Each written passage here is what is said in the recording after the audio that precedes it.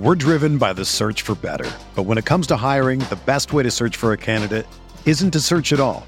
Don't search, match with Indeed. Indeed is your matching and hiring platform with over 350 million global monthly visitors, according to Indeed data, and a matching engine that helps you find quality candidates fast. Ditch the busy work. Use Indeed for scheduling, screening, and messaging so you can connect with candidates faster. Leveraging over 140 million qualifications and preferences every day, Indeed's matching engine is constantly learning from your preferences, so the more you use Indeed, the better it gets. Join more than 3.5 million businesses worldwide that use Indeed to hire great talent fast. And listeners of this show will get a $75 sponsored job credit to get your jobs more visibility at Indeed.com/Blue Wire. Just go to Indeed.com/Blue Wire right now and support our show by saying that you heard about Indeed on this podcast. That's Indeed.com/Blue Wire. Terms and conditions apply. Need to hire? You need Indeed. This podcast episode is brought to you by Coors Light. These days, everything is go, go, go. It's nonstop hustle all the time. Work, friends, family, expect you to be on 24/7. Well, sometimes you just need to reach for a Coors Light because it's made to chill. Coors Light is cold lagered, cold filtered, and cold packaged. It's as crisp and refreshing as the Colorado Rockies. It is literally made to chill. Coors Light is the one I choose when I need to unwind. So when you want to hit reset, reach for the beer that's made to chill. Get Coors Light in the new look delivered straight to your door with Drizzly or Instacart. Celebrate responsibly. Coors Brewing Company, Golden, Colorado. What's good, everybody? I wanted to come on real quick just to give you guys a rundown of everything that is going on here in Veterans Minimum. So today you are going to listen to top 15 through 11, the top quarterbacks of the 2000s. If you want to get top 10 through 6, you can get that. Jesus, look at the English. Couple days off, man, and we can't even speak. You could get that on Patreon, patreon.com/veteransminimum. 10 through 6 is up. My interview with Lazy the Savage, my buddy Mike, who I've referenced many times, he's done documentarian work for Ronda Rousey, Luke Rockhold, Daniel Cormier. He actually set me up with UFC fighter Jessica I. Did a podcast with her over the weekend. That is also available on Patreon. You guys could get those episodes early before they go on to the main feed, which you are listening to on right now. Also, on Wednesday, this is a 3-podcast week, folks. On Wednesday, I am uploading the audio from the Instagram Live that I did with my buddy Mustafa. My buddy Mustafa, I've had him on. I think it's been 2 or 3 times he's been on the podcast. I'm pretty sure it's been twice. But that conversation was really, really dope. He's been doing Instagram Live during this whole quarantine shutdown session that's been going on in New York. And I hope all of you guys that are out there listening, you guys are, of course, washing your hands. Even though I've kind of broken out on the back side of my hands. Like, man, the getting really ashy and like, I wouldn't say a rash, but dry skin for sure. So make sure you put some aloe after you wash them hands. You know, don't be a dirty legend. But you're going to get 3 episodes. So I'm uploading that. Obviously, you have this one today. Uploading that on Wednesday. And then on Friday, I got a podcast and chill with my guy Mike. I'm telling you, that podcast was dope as hell. I conducted it when I was out in Vegas. So you can hear that now if you want on the Patreon. It's available right now. Shout out to everyone in the Discord. Shout out to all the members of the Patreon. I absolutely love all you legends a whole lot. And the last thing I want to say is check out the YouTube channel, man. If you guys haven't checked out the Vegas vlog, it was really, really cool. Some people really like that. And shit, I was planning on going to LA in April, but that's Betty bye. And of course, Alan and I got credentialed for UFC 249, Habib and Tony. So we're hoping that could be a possibility still with all this craziness. But, you know, on behalf of VM and myself, I hope you guys are taking care of yourselves and taking care of your loved ones. And try to stay productive, man. I'm finding it rather easy to stay productive. A lot of Xbox. But sit back, relax, enjoy, and just know that VM got you. You know what I'm saying? I just like the sound of it.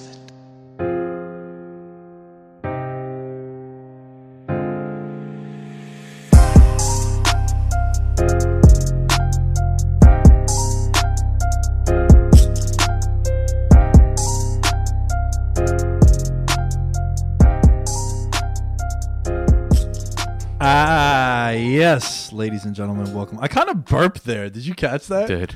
Kind of tried to stop myself from burping, but welcome back, guys, to Veterans Minimum. This is 15 through 11, the top QBs, top 25 QBs of the 2000s. If you haven't checked out episode 25 to 21 and then 20 through 16, those are up. And then the rest of the series you guys can catch on the Patreon. I'm joined, as always, by my guy, ALLEN. What up? Man, a third installment of this. Yeah, and you know what? I was ready to cancel the whole shit after your number 16. Look, That didn't make me happy. you want to do like a mini recap quickly? Yeah, It's like you want to air some grievances about both? Yeah, let's. All right, for those of you that haven't checked it out, go and check it out because we make a case for everyone. Yeah. I'll start off. I'm going 25 through 16. All right, 25 through 16. Yeah. Mark Bolger, Kirk Cousins, Matt Hasselbeck, Ryan Tannehill, Chad Pennington at number 21. Alex Smith, Michael Vick, Joe Flacco, Carson Palmer, Matthew Stafford at 16. There's a lot of pedestrian names on there. Allen, say your list, and number 16 is absolutely egregious. Mark Bolger, Jake Delhomme, Matt Hasselbeck, Matthew Stafford, Carson Wentz, Trent Green, Steve McNair, Dante Culpepper, Michael Vick, Eli Manning. It's very important that we mention once again that our criteria, in case people are like, what the hell? Why are these guys on there? From 2000 to currently, and at least 3 years of being a starter, playing at a relatively good level. The criteria is this because it was going to be too much for us to handicap everyone. Yeah. Right. So we have a 20 season sample size. Mm-hmm. You must have played at least 3 seasons in the NFL. So it eliminates some of the new guys like Pat Mahomes, Lamar Jackson, Deshaun Watson. We're basing this off the 5 tools of the QB that we put together: championships, your resume, organization, front office, head coach, all in one, roster around him, supporting cast, and just pure talent. Mm-hmm. And then also we will be factoring in like certain situations, like I mentioned, the influence on the game that Mike Vick had. Sure, Michael Vick, as I have my list here, is number 19. But if you're looking at just like overall impact on the game and future generations, he's probably in the top 5, top 3, if anything. And then also it's very important to remember that Allen and I have not shown each other our list. So that's why you get some of those natural reactions to both. Lots of outrage. All right, let's get right into it. I'll start it off with number 15. This is where it gets fun because there's a lot of guys that you can make cases for them being top 10 or being, maybe drop back a little bit. But I'm going with Donovan McNabb. Wow. Okay, that's pretty low. You have him higher. Yes, absolutely. Okay, so Donovan McNabb, one of the first quarterbacks to change the stigma of the African-American quarterback also. Like, he was a really good passer. And it was really good basketball player. Right. But also it was at a time where it was like, the black QB was the runner. He was the athlete. But, like Warren Moon before him. Randall Cunningham before him. Donovan McNabb playing in Philly, a place which is, they can be very hard on their athletes. Oh, they turn on players real quick. Oh, like, you want to talk about heel and babyface. They turn on you like a wrestler does. Big Show. Man, something really ridiculous. 5 straight NFC title games. I think that's something that hasn't been duplicated by any team other than New England to go to that many conference championships in a row consecutively. Man, that's impressive. Playing in the NFC East, which, I remember growing up as an NFC East fan where it was always the division that people would say, well, it doesn't matter what the record is. If Washington's 3-10, that's a big game. And it'll always be like a 17-14 game. And like maybe Washington wins some of those. Maybe Washington loses. It was just always one of those things in that division, in that rivalry, that the records didn't matter. Veterans Stadium was a very intimidating place to play. Before it became Lincoln Financial Field, people hate going to Veterans Field. He never really had elite weapons around him. You're putting it very mildly. I think he's had some of the worst supporting casts ever. Yeah. I was trying to be polite. His monster year came in 2004, where they went to the Super Bowl, 31 touchdowns, 8 interceptions. That was at the time, a career high in passing yards. He also got Terrell Owens, which goes to show you, similar to like Tom Brady too, where when Tom Brady finally got that toy on the outside, And sure, they had Wes Welker and like Dante Stallworth was a thing, but you give some of these quarterbacks that legitimate badass on the outside, you see what they could do. And 8 interceptions. They were 13-2. Well, he was 13-2 as a starter, but they went all the way to the Super Bowl. 12-4, 11-5, 11-5. In the year 2002, he got hurt, but he was 7-3. Like, this guy was a winner, man. He was a winner. Played in a tough environment, like we mentioned. 24 game-winning drives. He had 1 Super Bowl appearance. 6-time Pro Bowler. And I always say in the 2000s, making the Pro Bowl was a big deal because I thought it wasn't as inflated as it is now. There were no such things as alternatives, or it wasn't solely based on reputation as it is now. So the fact that he made it 6 times, it's definitely huge respect to him. He made the playoffs 7 of his 11 seasons with the Eagles. Yeah, because I remember in 05 and 06, he got injured and the whole T.O. fiasco. But remember 2008, that was the year to beat the Giants, and who else? I forgot who else they beat. But they made it to the NFC Championship. They lost to that really good Cardinals team. But that was really surprising considering, like, 2008, 2009, they made the playoffs back-to-back years when people were saying, oh, is McNabb washed up? Because then they were drafting Kevin Kolb. People thought they were trying to eventually groom him to be the long-term answer. But McNabb just never really gave him that full opportunity unless he got injured. Yo, one thing I didn't realize, he scored 29 touchdowns on the ground. Phenomenal athlete. Yeah. Yeah. And he was someone that when he scrambled, he rarely slid. He would lower his shoulder, which probably didn't benefit him long term, but he's someone that was also, you could put in that category, just being very fearless. His career was kind of over after he left Philly. Washington was a complete disaster, and Minnesota was pretty bad. He is a guy who I think his best attribute and his best case for being on this list, I think it's very impressive that he went to that many NFC title games in a row. And he did a lot with not much. I'm talking about James Thresh, Tom Pinkston, Freddie Mitchell, good old FredEx. Like, his support cost is really bad. So I give him huge credit for that. Him and Andy Reid really built something there. And it was unfortunate how it all ended because it's the fact that him and T.O. really were never on the same page except that first year. It's disappointing because you're talking about 2 Hall of Fame players right there, and it just eventually things just capitulate. I had 2005 season, like T.O. got suspended. McNabb was saying he's not worth it. Like, it was just a huge feud that pretty much ruined the Super Bowl caliber team.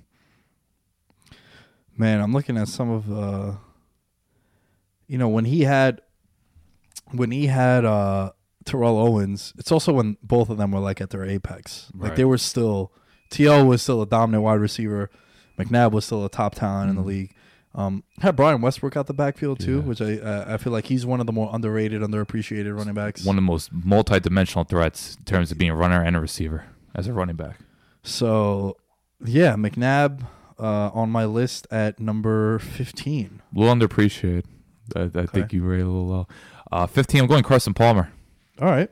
3-time Pro Bowl, 1-time second-team All-Pro. I thought he put together 6 years.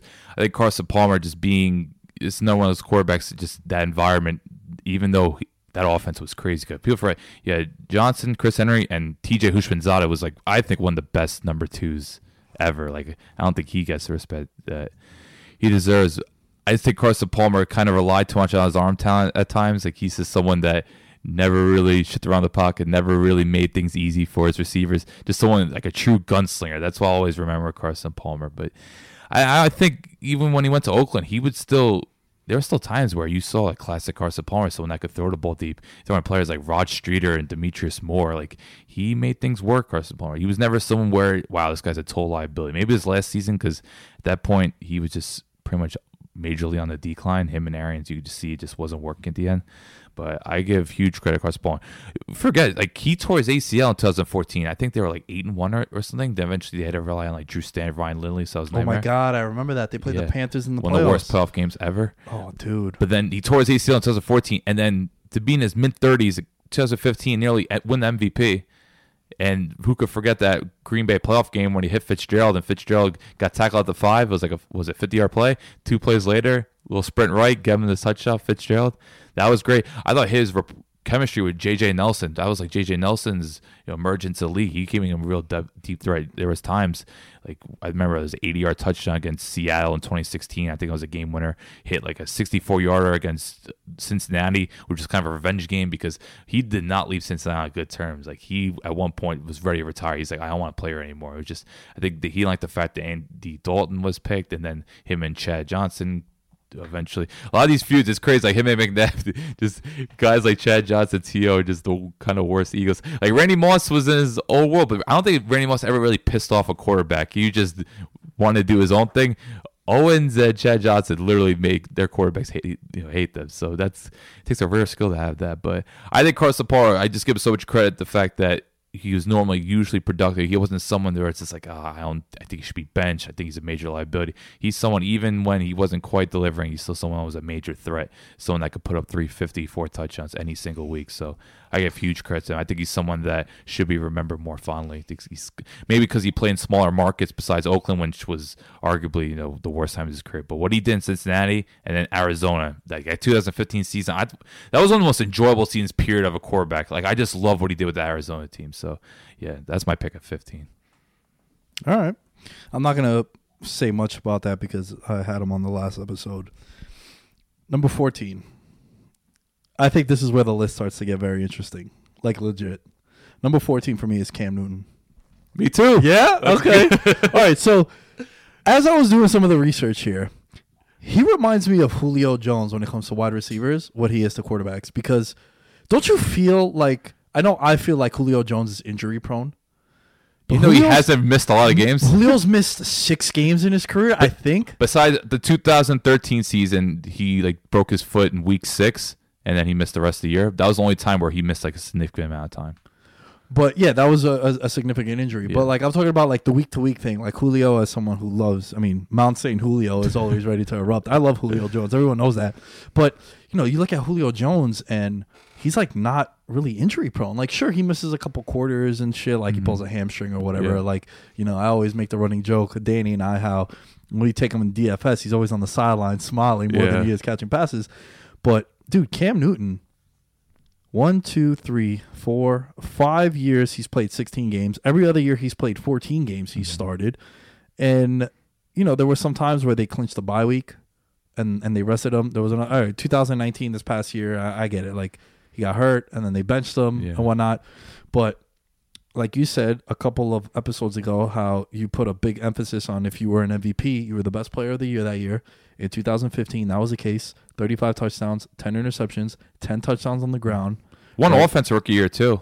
So yeah, I was going to get to his. I should have started with that. Yeah. First rookie quarterback to ever throw for 4,000 yards, 21 touchdowns. Get this, 14 on the ground, bro. Remember that. This was before Mike Tolbert got there, so he was their red silver runner. Yeah, he was a fantasy gold mine. I remember people were taking him late in the draft, and he was my fantasy quarterback. I played in a 2 QB league, and man, Cam that year was sensational. From a fantasy perspective. And then, you look at Cam, and he made the playoffs a couple times. 13, 14, 15, he made the playoffs. Won the division all 3 years. That was the first time in NFC South back-to-back winners. They did 3 consecutive times. And 2015 was the most dominant one, 15-1. He made the he was an All-Pro 1 year, too, when he won the MVP, obviously. Most rushing touchdowns by a quarterback in NFL history. Most passing yards by a quarterback in his first 2 NFL games. 854 yards. Coming in as a rookie. Remember, that was the lockout year. Yeah. So he didn't really have much time to train with people. And also, 2015, no knock to Ted Ginn Jr. and Philly Brown. Jericho Cotchery. Yeah, he threw 35 touchdowns, but basically Greg Olsen was his number 1 option. Exactly. And he got Ted Ginn paid because Ted Ginn ended up leaving, then going to the Saints, got a pretty nice deal for a guy who's a bust. They finally realized how to utilize his accuracy that year. He was just hitting throw after throw because the whole knock on Cam Newton was he overthrows it. And I thought Devin Funchess kind of came into his own this year. That's one guy that was actually half decent. I will say that. But always the knock on Cam Newton, overthrows the receivers, kind of throws wide. That's a big reason why they drafted both Kelvin Benjamin, who tore his ACL to start the year. So that was another thing people were concerned about. This one, Kelvin Benjamin was a rising star, which seems about 8 years ago at this point. But that year, just going into it, the supporting cast was very weak, and he just took it. And what he did, some of the games that year, remember, there's an infamous GIF. The Giants, they beat 38-35, 5 touchdowns, 380 that game. I remember he beat the Saints, 3 for 380, 5 combined touchdowns, 140, 130. There were some games they would be in shootouts, and he was ready to go. Didn't matter what the environment was. So that was just one of the most miraculous years I've ever seen from a quarterback. Everything he touched turned to gold that year. Yeah, 2013, they had a bye week also. Tell me how you feel about this. Should a bye week for a quarterback be considered as a win on their playoff record? No, absolutely not.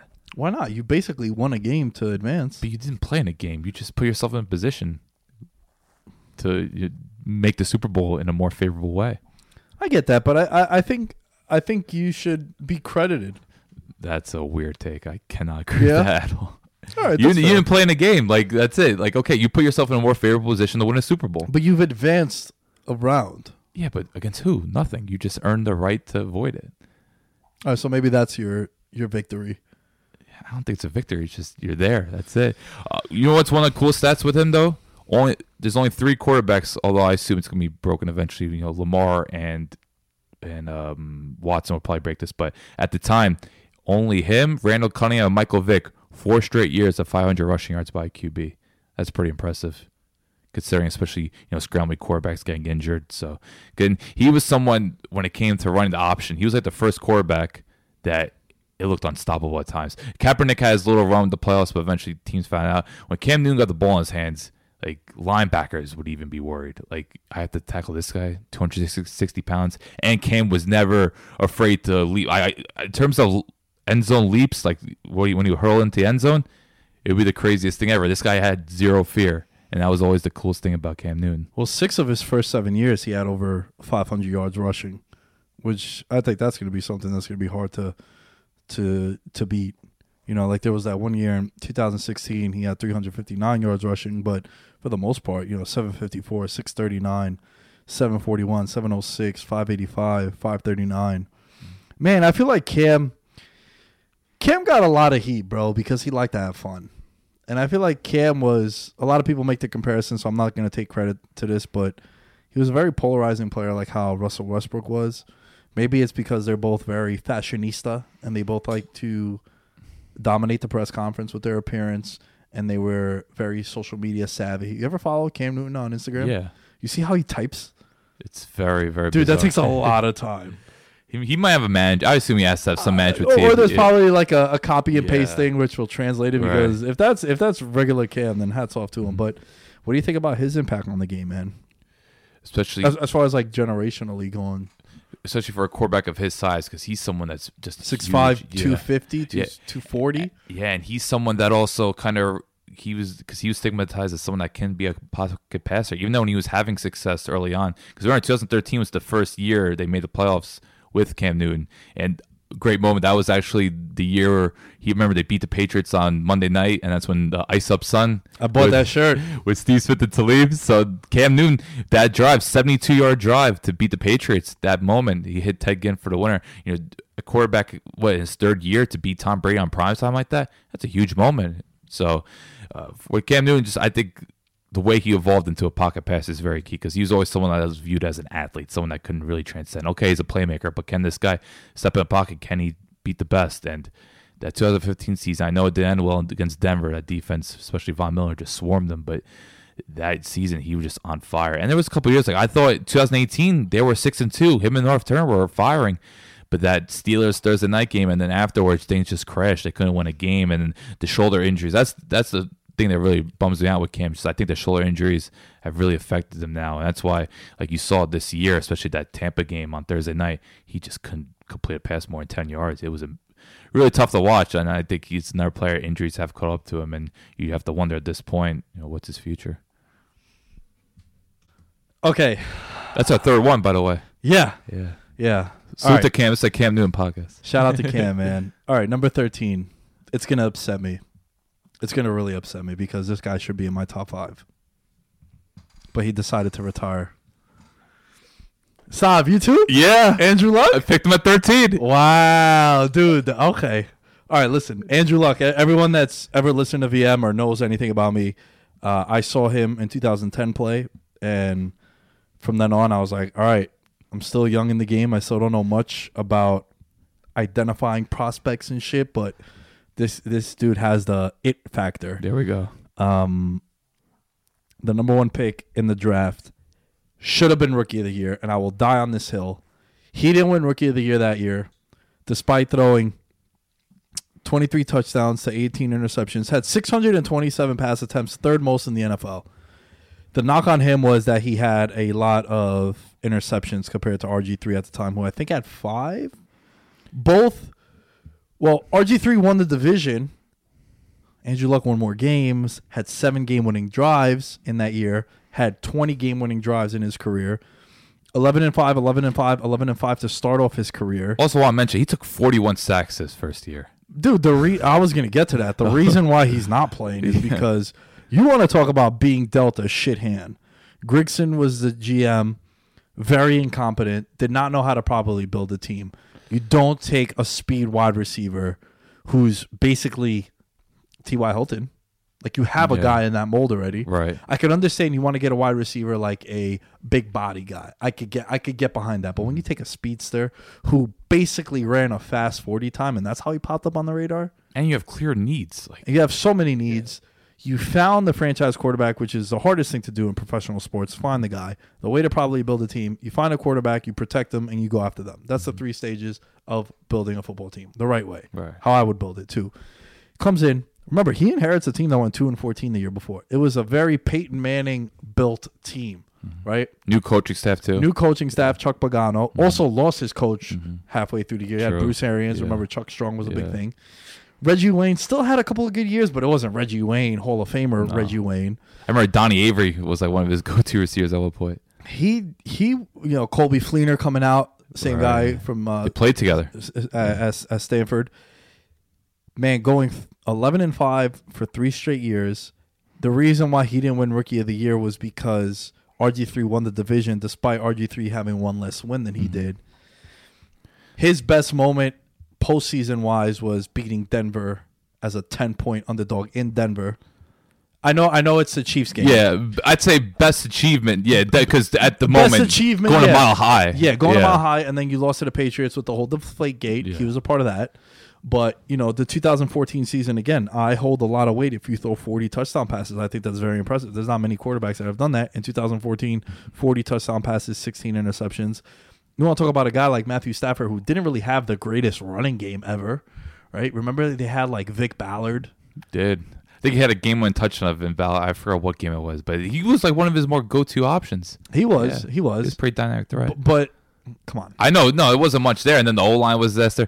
Andrew Luck, I think he's one of the best quarterbacks ever when it came to making out-of-structure plays. One that throws outside the pocket, throws across his body. Like, he made some of the most absurd throws ever, like, in terms of whether it be, split into double coverage. Like, he's someone, when it comes to the term arm talent, that's what he had. I know a lot of people don't like that term, but he's someone that had it and used it to the best of his abilities. Okay, he turned it over a bit at times, but I think that was more of just them playing from behind or just the pressure that was on him. Like, I think when Andrew Luck was at his best, whether it be 2018 with Frank Reich, you didn't really see those turnovers because he had the infrastructure with him. He had to work with a lot of scraps at times in Indianapolis, and he definitely made the most of it. Like, that his rookie year, he had 5 game-winning drives. He tied the best ever 7. with 7. Okay. 7 game-winning drives, 4 fourth-quarter comebacks. Okay, so that's what's up, because he was tied with Roethlisberger and Vince Young in that stat, which Let's is pretty go, good. my boy. Those rookie years, man. But that playoff comeback, I want to get into that a little bit, just because between the 64-yard touchdown to T.Y. Hilton, the rushing touchdown where it was pretty much a broken play. It was a fumble also. Yeah, it was just a disaster. Overall, he had 433 yards and 4 touchdowns again. They went 45-44, and just a game where everyone thought it was over the third quarter. It was like, 35-10? And I think that was the moment where I knew Andrew Luck was very good, but that's the moment I was like, whoa, this is an MVP caliber talent. This is the one that is going to become a superstar in this league. And, it hurts that we kind of lost a lot with him, but I was glad he did get his moment in 2018 because I thought he was really good that year. It was a little bit of a slow start. Let's not forget they started 1-5, but look what they did. Well, also, I think it's very important that we mentioned that how 2017, he didn't play the whole year. People didn't think he could throw a football again. No one, dude, it was the craziest thing I've ever seen when it comes to the Vegas win totals. Their win total was 6. No one knew anything about it. Then it went one full game up to 7. Now, I know you might say, yo, it's one game. Well, think of it from this perspective. That's a 10-game jump in Major League Baseball. Yeah. So a team going from 70 win total to 80, that would be rather alarming. Andrew Luck, they didn't see anything about him throwing.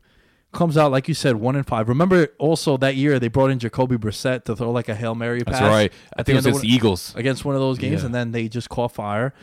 39 touchdown passes to 15 interceptions. If it wasn't for Pat Mahomes, similar to like Carson Palmer, if it wasn't for Cam Newton having the ridiculous year, you're probably looking at Andrew Luck as an MVP candidate. I also think Andrew Luck, when you factor in the talent, the fact that he was the sought-out number 1 pick, and to me, he was a success. Look, we did forget like Eric Ebron. Like turn him into a career underachieving talent, turn him into a red zone monster because he just put the ball right there for him. He elevated players. He did. He really did. And also, it really sucked that he walked away from football when he did because, man, everyone knows this, they were my Super Bowl pick. I had the Colts winning the Super Bowl last year. This time last year, I was all in. I was like, hammer the win total, hammer Andrew Luck MVP, hammer the Colts to win the Super Bowl. They were like 15-1 odds. I'm like, yo, this is great. They had built the team the right way. You know, Quentin Nelson, some of the other pieces on the offensive line, like they finally did it. And, you know, they struck gold with like Darius Leonard. Malik Hooker was coming back. You know, Pierre Desir, I think, is a very good corner that not a lot of people talk about. So they were building it the right way. But when Andrew Luck was on, man, and he was healthy, you're talking about 2014 was just 2014, 2018, even 2016. Sure, they went 8-7, but 31 touchdowns to 13 interceptions. I also want to show us love. He beat Peyton twice because those games against Peyton were a big deal. No, one playoff game, but some of the regular season games, like with Peyton's return and then his last game in Lucas Oil Stadium, like to outduel Peyton twice, especially his rookie year, it says a lot. So yeah, he struggled against the Patriots, but a lot of people do. Yeah, and I think you gotta take the cut that defense. Yeah. Put him in a bad position when you're face a double digit deficit against the Patriots in the playoffs. Like that's just a no win scenario. So yeah, and like I think one of the best things you said, it's really unfortunate that he didn't play longer because I think he definitely could have been a top 5 QB on this list. Like the fact that we have him at 13 is just a testament of how good he was during his time. Like if he played another season or two, easily top 10, another 3 or 4, who knows? So he's someone that you have to give so much credit to. But it was a little hard for me like measuring this list because I see him and Cam, but I'm just like, man, Luck I thought put consecutive seasons of greatness together compared to Cam who had one. But Cam has also had very good years as well. But I just think Andrew Luck, the way he elevated talent's the thing that always blew me away. Like because he never really had that great of a supporting cast. For the longest time, I was saying, what players on the Colts would you draft on your team, not fantasy, that were not Luck dependent? Meaning, don't tell me T.Y. Hilton because a lot of his success was because he had Andrew Luck. I still think T.Y. Hilton's a damn good talent, though. I think he's still like an explosive playmaker. But other than that, there's no one really.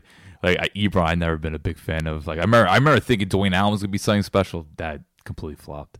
Look at Fleener. Went to New Orleans, didn't really do much. So, yeah, Andrew Luck made a lot of careers, man. Man, I miss him. That neck beard. You think we ever see him again? Oh, he's a smart guy. He's not coming back. Made like over $60 million guaranteed. I think he has way other things he's invested in. He's someone that maybe I don't think he'll ever come back to football. I don't think he'll do media, but maybe he'll work in like the sports science field, to further educate us. Kind of like what Chris Nowinski did for wrestling. Because he's very intelligent, man. If you listen to Andrew Luck interview, he's not one of these average football players. Well, I remember Kevin Shaw was being interviewed one time, and they asked him, has there ever been a player that you've coached that was just way smarter than you? And he goes, yeah, he plays on Sundays. He's with the Colts. So, yeah, shout out to Andrew Luck, man, number 13 on our list. Here comes the money. Here we go. Money talk. Here comes the money. Time to pay some bills with currently no NBA, NHL, or MLB. You might think that there's nothing to bet on. Well, congrats. You'd be wrong. Our exclusive partner still has hundreds of sports, events, and games to wager on. Or they can bring Vegas to you with their online casino and blackjack. Open 24 hours a day and all online, including their $750,000 poker series. Might have to dabble in that. You know what I'm saying? If you're into props and entertainment betting, you can still bet on Survivor, Big Brother, American Idol, stock prices, and the weather. Visit their website and join today to receive a 100% welcome bonus with your first deposit. Be sure to use the promo code BLUEWIRE. That is BLUEWIRE, BLUEWIRE. Bet Online, your online wagering experts.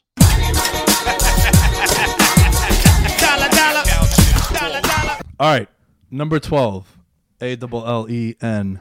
Holla at me. Go with Matt Ryan. Stop, bro. Me too. I had a feeling. Me too. Yeah, Matty trouble, Ice. yeah. Matty fucking Mr. Ice. Consistency. Oh, man. All right. The floor is yours. Tell us about Matt Ryan, man. First NFL pass, deep post, Michael Jenkins, 80 yards. Against the Lions, right? The 0-16 Lions. Let's go. I remember that. I remember First watching game of the Matt Ryan, Mike Smith era. And from then on, we saw a star. One rookie of the year that year, albeit kind of that was what peak Michael Turner. That was all the glory days. But Matt Ryan, 4-time Pro Bowler, 1-time MVP. Love saying that because that just aggravates so many people because I had Matt Ryan win MVP. But hey, he did it. Him and Kyle Shanahan were the dream duo. 38 game-winning drives just shows you how much he's not played with a top defense. Like every year, it was just kind of a roller coaster, especially those early years. Like I remember in 2010, they went 13-3, but a lot of those games were like one possession. Like they were like they started the outlier of teams. Like we always talk about teams that are kind of fortunate winning those one possession games. Like the Falcons were like that in 2010. But when it came to Matt Ryan, I always felt he was very consistent. Maybe sometimes primetime games got the best of him. Like, of course, playoffs, he started out 0-3. We know the Packers game where Aaron Rodgers went berserk in Georgia Dome. We lost the infamous Cardinals game with Kurt Warner and Anquan Bull and Larry Fitzgerald. Then we talked about the Giants one. So he started 0-3 the playoffs, and that's when people kind of were getting kind of tired of Matt Ryan because he's not kind of like Eli Manning was never this vocal leader, someone that didn't have this like ultra expressive personality. He just had much more of a calm demeanor. But I just think with Matt Ryan, you kind of knew what you were getting. For the most part, made some mistakes here and there, but you knew on Sundays he was going to deliver. He was going to make 4 or 5 passes that put his team in winning positions. He wasn't someone where it's like you really had to question him. So I think what sets the bar with Matt Ryan so high is just the fact that year in, year out, you kind of know what you're getting. You're getting like sometimes you like 2016 maybe was an outlier, but for most part, you're getting quarterbacks like in the top 7, top 9, like around there. Maybe sometimes top 5. Like I think 2012 was his first year. That was the year where he had Julio, Roddy, and Gonzalez. That was like the 1 year all 3 of them were healthy. And they made the NFC Championship game. They lost to Kaepernick and the 49ers.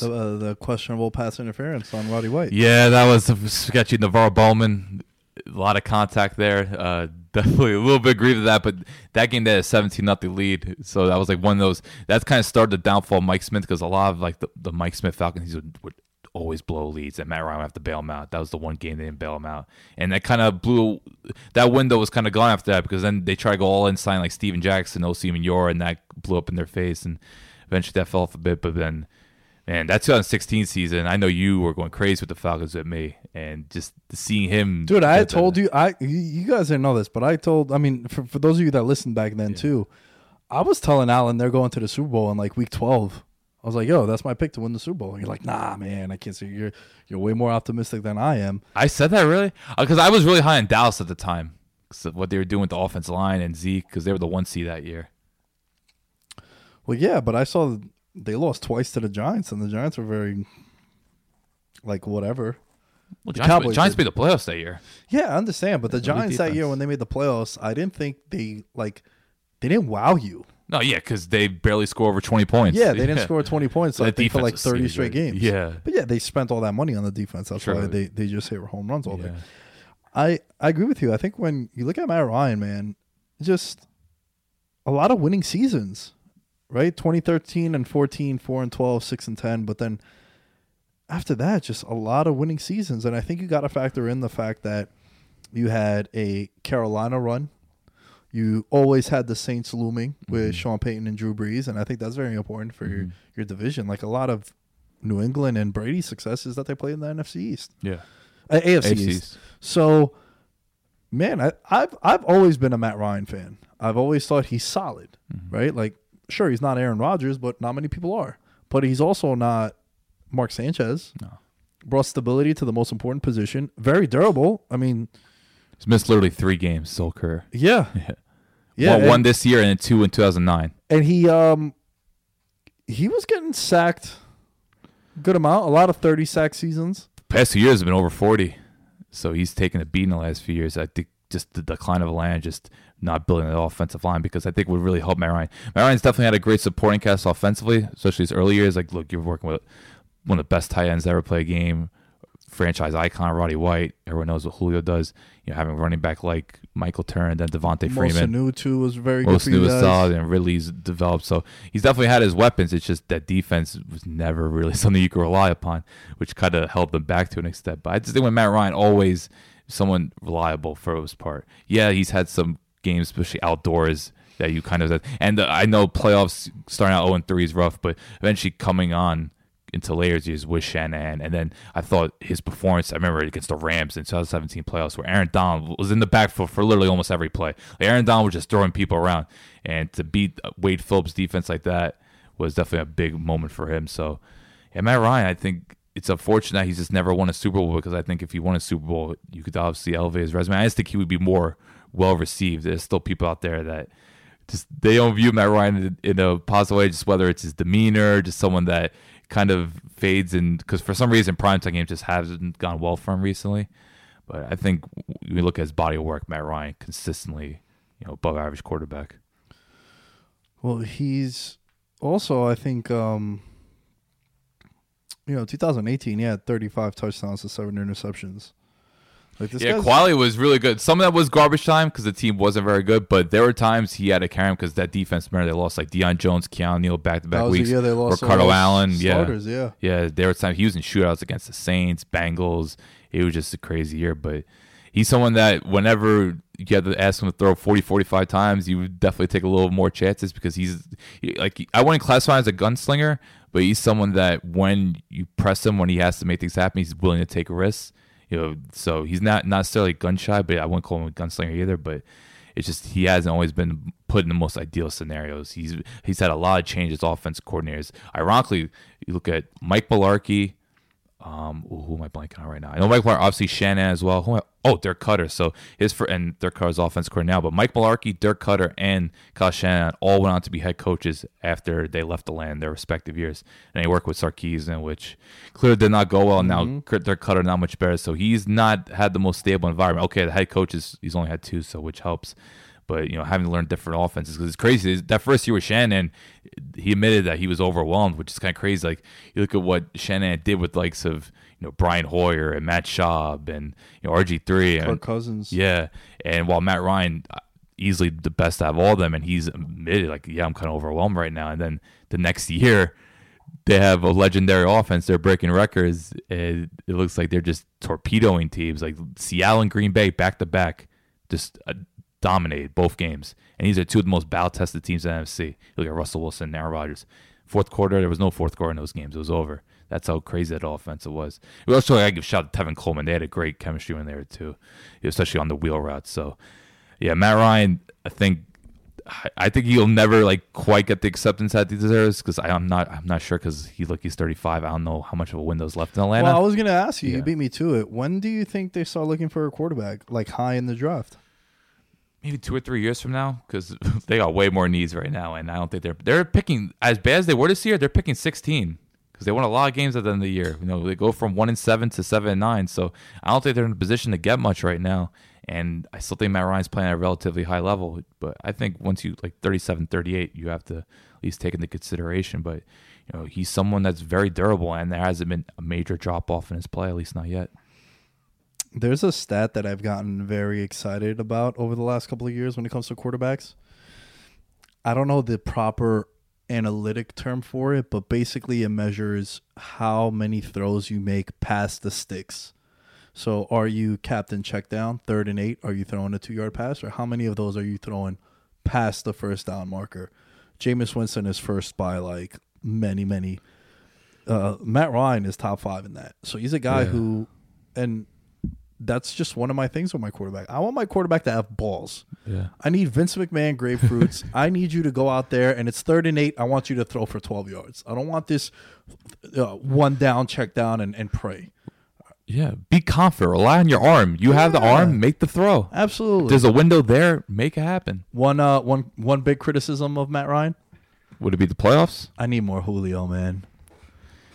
That doesn't always equate to success, particularly in the red zone. Hey, listen, he had 20 targets against the Niners, and they won that game this past year. Oh, well, they had nobody. It really was injured. Yeah, oh, my God. Yeah, I miss. It's unfortunate that team with Roddy Gonzalez and that team was crazy good. But yeah, I'm happy. Matt Ryan, number Julio 12. Jones has entered my Torrey Holt range. Oh wow, That says a lot. It's I love Julio, Okay. man. I'm gonna say the next one we've had 3 consecutive same picks, but this one I'm 100% sure that it's different. All right, you want me to say mine then? I know where you're going with this. I don't think you are. Oh, we're gonna go swerve here. I don't think you have any idea where I'm going with this quarterback. Oh god, Give me a hint. Is he still playing your quarterback? what happened? Is your quarterback still playing right now, number 11? Oh no, No, neither is mine. Did your quarterback play for multiple teams? my quarterback currently, that I'm picking. So did mine. I got Brett Favre. All right, You don't have Brett Favre? no, not right now, but All right, I have Brett Favre at number a 11. little low, but all right. Go All right. Brett Favre. Okay, Brett Favre. Obviously, we know about the Iron Man. That holds a lot of weight for me. I think it's ridiculous what he did. Again, you got to factor in Brett Favre played all these consecutive starts in an era where the quarterback got absolutely torpedoed. Made the playoffs 11 times in Green Bay. Just constant, stable.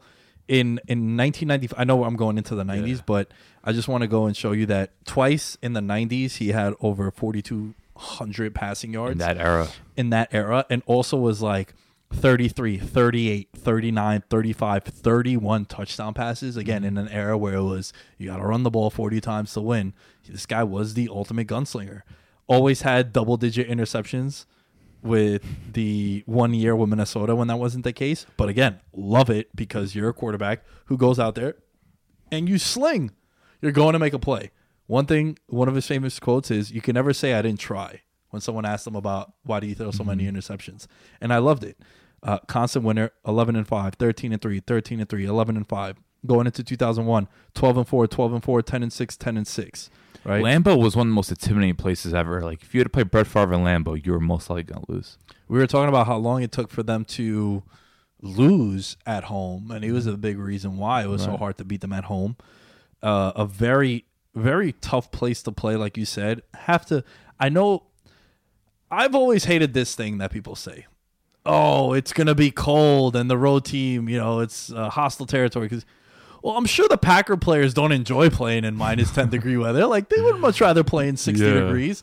So I get that. But I've always been a believer that minus 20 is minus 20 for both sides. Yeah. Are you a little bit more used to it? Yeah, but it still sucks. Right? It still sucks. So, Brett Favre, 43 comebacks. 38 game-winning drives. Played in 10 playoff games. Oh, no, sorry. I was just reading Matt Ryan's. I'm a legend. I was right. 43 game-winning drives, 16 years at Green Bay. He played... We got to erase that Jets season. 24. He made the playoffs. He played 22 games in the playoffs for the Green Bay Packers. Basically, every time he made the playoffs for Green Bay, with the exception of 1, 2, 3 seasons, he played multiple games. So, he got you a win. Yeah, like the years he lost to the Falcons and Vikings with Vic Colbert, that was like wild card weekend. But other than that, like year in, year out, he was either make a divisional round or NFC Championship. He also had some, remember Javon Walker? Dude, one of my low-key... yeah. He got Javon Walker, him and Sidney Rice when you think about it. Like 2 super vertical receivers, big physical receivers. He got him paid because Sidney Rice went to Seattle. Injuries, just bad fit. And Javon Walker, when he went to Oakland, never really heard from him again. So he's just one of those quarterbacks that elevated talent. You even look back at a nice guy like Antonio Freeman.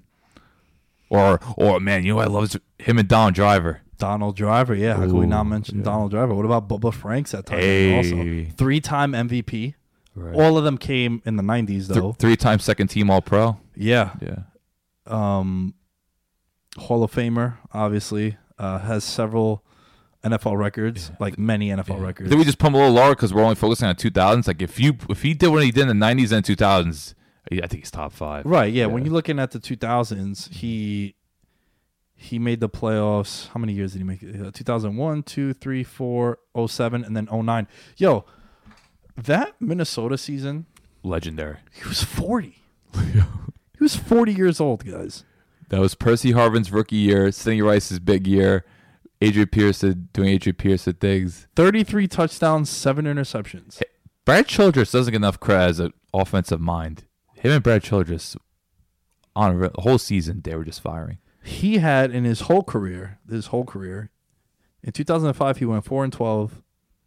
And then I'm throwing away the last year in Minnesota. He had 1 losing season. That's absurd, bro. Because the Jets went, I think, 8-8, right?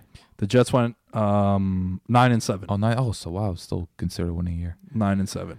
Yeah, Favre he's just as gutsy as it gets. He just knew him makes whenever you really need to play. Okay, there was times where like that interception against New Orleans in the NFC Championship game that really ruined my brother's love for football. Grew up a Vikings fan, like he stopped watching football for years after that. Like he just that moment and Paul Allen, the great Paul Allen at Minnesota, he does the play-by-play for every game. He goes, "This isn't Detroit. This is a game to get the Super Bowl." Like he just started freaking out. It was just that line. Paul Allen's one of the best play-by-play guys.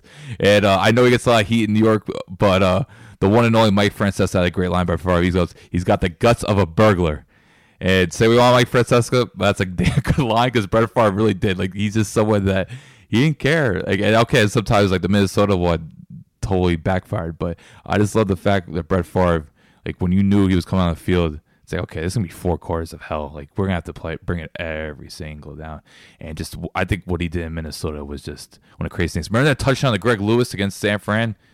It was like a 40-yard bomb to win it. End the game. Yeah. At the buzzer, literally at the buzzer. Unbelievable. And how about the Monday night game against Oakland after his dad died? Yeah, I was going to bring that up. I would think that's like, of all the moments, that's probably the coolest one on this list. Mm-hmm. I would say from this episode in particular, to do what he did on that Monday Night Football game was crazy. What about a dude who got a concussion, then threw a touchdown, and then said, "I don't remember that happening," and they put him back in the game? This is another thing. It was an era where exactly, yeah. Yeah. How many fingers do I have up? 2. How many fingers do I have now? 3. All right, You're back in there. And tough as nails, bro. Tough as nails, just constantly getting up after getting hit. And again, we talk a lot about these guys missing time. This guy, dude, have you seen him recently in interviews? I know fucked up. I know at one point it was bad. I don't know recently, but I remember there's a time he was doing like a media run on NFL Network, and like he was just talking about being in Mississippi, how much he loves hunting. Yeah, he was definitely slurring speech. The guy played so much, and let's talk about how he went out. Like he got, I think it was against the Patriots. He was on a stretcher. Yeah, like he really went out. You want to talk about like fighters going out on their shield? Like Brett Favre literally went out on his shield. Like he went out on a stretcher. The most durable quarterback ever went down like that. I just love how many interceptions he threw. It's just fascinating, bro. And in an era where a lot of it was running the ball. Yeah, like what would have been like now? Like imagine Brett Favre in this day and age. Who knows? Not getting beat up too. True. Think about that. Not getting hit all those times that he got hit, bro. Right. Like this guy could have had, got sacked 40 times one year, 38 times the other. It's 336 interceptions in his career, 508 touchdown passes. The man. Yeah. It's weird. Like growing up, I didn't care for him because like I grew up liking the Vikings. Like I would hate those far Packer teams, but the more I watched it, I learned to appreciate it. And then when he came to Minnesota, what he did, I was like, oh, this guy's the man. But that Saints NFC Championship game, man, that is something that is one of those moments, kind of like the whole Matt Hasselbeck in the playoffs. Now Brett Favre didn't say anything, but just that was just he threw it across his body when they were already in field goal range. Like, it was just so bad. Yeah. So, but I think it's a little low personally. But then again, you have to take into account we're only going from 2000 onwards. Right. Yeah, you brought up a good point, which was very important. And shit, I rattled off what he was doing in the from 95 to 98. Well, if you go back to 94, 33, 38, 39, 35, 31 touchdown passes. So and we also forgot the biggest thing. He got drafted by the Falcons. Right, that's right. Yeah. Yeah, he did. Jesus, he played 2 games with the Falcons in 1991. Not good enough. We'll get Jeff George though. It's okay. What about you? Donovan McNabb. Okay. I think Donovan McNabb is criminally underrated. I don't think he gets the respect that he gets. I think some of it is because of his actions. He is someone that has pissed off a lot of people with his comments dating back to the Super Bowl, him vomiting on the field. Allegedly, he still denies it to this day. And I do think some of his comments in the whole T.O. situation didn't help matters. But I think from 2000, 2004, just you want to talk about 9 receivers. We're talking about James Thresh, Todd Pinkston, Freddie Mitchell. Chad Lewis was like their tight end. Like, there was just no dynamic players there. Now, he had incredible offensive line guys like Terod Thompson, Trey Thomas, excuse me, what am I saying? John Runyon, as long as Michael Strahan was on the other side, John Runyon was very good. Hank Fraley was there. Like, it was kind of like the 2018 Colts, a really good offensive line, but not too much on outside, obviously outside of T.Y. Hilton. But he just made it work, him and Andy Reid, year and out. And then having a running game, whether it was a guy like Deuce Staley or Carl Buckhalter, or then eventually Brian Westbrook came into the fray. But I just think McNabb, we talk about consistently, always in a position. Now, Crum in the big games, I'll never forget the last play, or his last game, I should say, in Veterans Stadium, 92-yard pick six to Rondé Barber, NFC Championship, losing to teams like Carolina and the Rams, and eventually go over the hump. The thing is, like, even though they beat the Falcons to make the NFC Championship, T.O. had a broken leg. He didn't come back to the Super Bowl. So McNabb just always made things work with the limited support, I guess. That's why I always give him credit, even though he had a great offensive line. The defense had a lot of great players as well. So, but I just think playing the NFC East at a time when it was very difficult, and then just so much adversity, like year and year. Could you imagine losing all those NFC Championship games, and especially a talent like Philly? That could just mentally break you. And then he finally gets a superstar receiver, and they get over the hump. It didn't last long, but I just think with McNabb and just the way he played, be someone that really embodied just being that scrumming quarterback while also being a pocket pass in the process. I think what he did was tremendous. And we mentioned, man, that 4th and 26 to Freddie Mitchell against the Packers in the playoffs. Like, when he threw that ball, I'm like, no way. And he just completed that pass. Like, 4th and 26 in the playoffs. Yeah. Yeah, no, you make a compelling argument for him, man. And like I mentioned before, how 5 straight conference championship games. No one but Brady has done that in this era. Mm-hmm. That's impressive, man.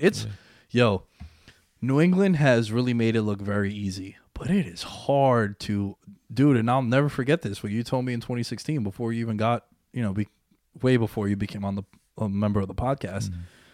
I remember you texted me like during the week, and you're like, "Yo, how you feeling about Sunday with the Giants?" Mm-hmm. I was like, "Man, I'm mad nervous. I don't know." And you're like, "Bro, just enjoy it. Like, it's not often that your team makes the playoffs, really.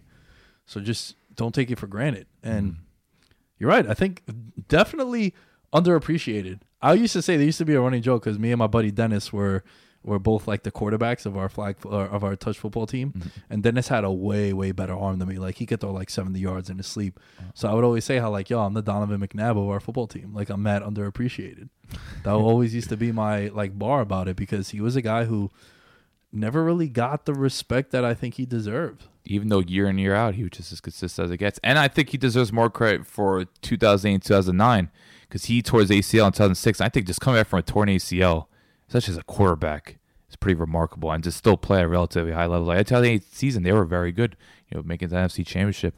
But they beat the Giants that year as a coming off the Giants were coming off the bye. But I just think there were times he kind of buried himself. Like, I'll never forget that Dallas playoff game. While I was doing research for this, I totally forgot this. In the intro of that game, he was like playing the air guitar, like they were playing Dallas. He did like the air guitar thing and just started like beating the glass. And you just see Deshaun Jackson look at him like, what is going on? And that was his last game as Eagle. They got blown out by the Cowboys in that playoff game. So there were just times. And then look, the Washington, him and Mike Shannon, didn't work out. And it has to be noted with this, he got benched for Rex Grossman in 2010 when he was on the Redskins. 2011 gets benched for Christian Ponder with the Vikings. Oh boy, like that hurts the resume a little bit. Hurt the resume. That's what. No, I actually considered McNabb for top 10, but then eventually I'm like, he never had the numbers like that. I was looking more from a sense of just consistently being very good to great, and someone that had some stellar games. Like, we mentioned this. It was a regular season against the Packers. They won 47-17. This is when Favre was there. He started a game, 14 straight completions, ended at 10 straight. Overall, 32 for 43, 464 yards, and 5 touchdowns. This is a primetime game against Brett Favre and the Packers. They won 47-17. So it's just moments like that. I think what he did was really special. And I think the last stat, this was, I believe, in 2000. I want to say, hold on. This was crazy because I was talking about sport. Okay, 2003. So this was the year before going to Super Bowl. He threw 17 touchdowns that year. Only 5 of them went to receivers. The first 2 months that season, none of them. So this is what I'm talking about. Like, he had to rely a lot on running backs and tight ends. kind of like what Carson Wentz did this year in a way. It's kind of weird that kind of Both played corresponds for with it. Philly, Yeah. So as much as Don McNabb kind of buries himself a little bit when it comes to media stuff and just some of his moments in crunch time, I just think his overall body work really shows a guy that should be in the Hall of Fame and someone that was exceptionally talented. Yeah. Yeah. It's funny. McNabb started the episode and closes it out. All right, let's just recap. I had McNabb at 15, Cam at 14, Luck at 13, Matt Ryan at 12, Brett Favre at 11. 15, Carson Palmer. 14, Cam Newton. 13, Andrew Luck. 12, Matt Ryan. 11, Don McNabb. All right. A lot less tension on this episode. A lot more. Whoa. Yeah. Now, let me just ask you a general question. How many guys have I mentioned already? That are in your top 10? Just one. Just one? Yeah. All right. I do think my the guy I have third and the guy I have sixth, I think is going to blow your mind. Yeah, well, you already have some bold takes. This one was good, but stuff like, I don't know, I still can't go over Joe Flacco. My third is, it's the highest he could realistically be. Okay. He can't be 1, he can't be 2. Because then I would just try to just I'd be Skip Bayless. Yeah. Right? But for my guy being at number 3, talk about a teaser. For my guy being number 3, I think a lot of people are going to be surprised by who my number 3 is. Okay. Well, we first have to get through 10 to 6. We have to get through 10 to 6, yeah. So, but yeah, I find it crazy. So overall, we have now 5 altogether, same, which is, I don't know, I'm pretty staggered by that. I did not expect that. And I think we'll have, I think our 1-2 will be the same. I would hope so. Yeah. It'd be kind of crazy if it was. Otherwise, that'd be wild. But yeah, it's cool. I do like the fact that I think quarterbacks like Luck, Newton, even Matt Ryan, these guys I don't think get the appreciations, even McNabb to an extent.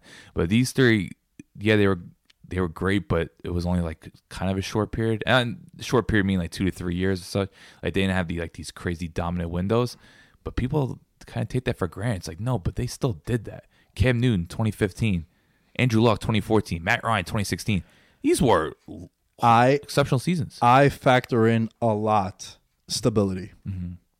I factor in a lot that when your team is in the war room, first 4 rounds, they don't need to address your position. I think that means a lot to me. Right. And it should. It should mean a lot to you.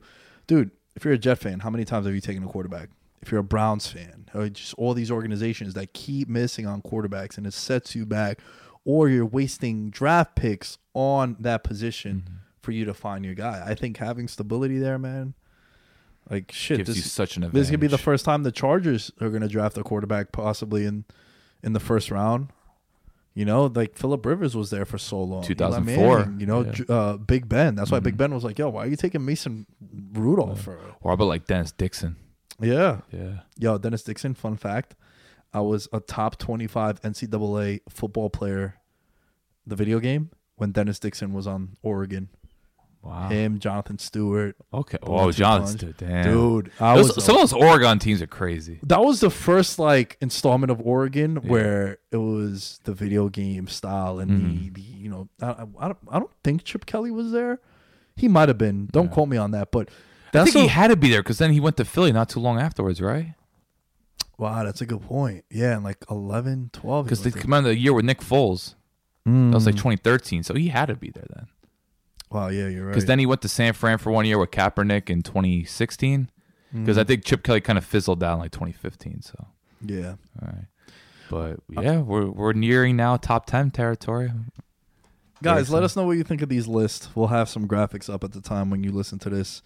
For those of you that are members of the Patreon, patreon.com/veteransminimum, you guys have heard some of these episodes. Hell, you might have even heard our top 10 already. But if you want to show support for the show, that's where it's at. As far as I go, it's at The Lamb Show on all social media outlets. You can watch some of these clips on the YouTube channel. YouTube is continuing to grow. We're putting out some content there. It's youtube.com/veteransminimum. And yeah, Alan, where can they find you? Alan_Sturk. That's ALLEN_STRK. All right, before we sign off, hope you guys enjoyed that conversation. Big shouts to the 6 members of our franchise tag on Patreon. Ryan Pisner, my guy. Tiz Bebe, Bills Mafia. Enjoy and congrats on Stephon Diggs, Corey Johnson Hoops, Derek Pleiades, Daniel Gibson, Christopher Velasquez, and Bo Clore. Thank you all so much for your donation to the program, baby. And my guy in the Supermax, Nick Chavez. Shout outs to you, my good brother. And thank you all for listening. And we'll catch you guys later.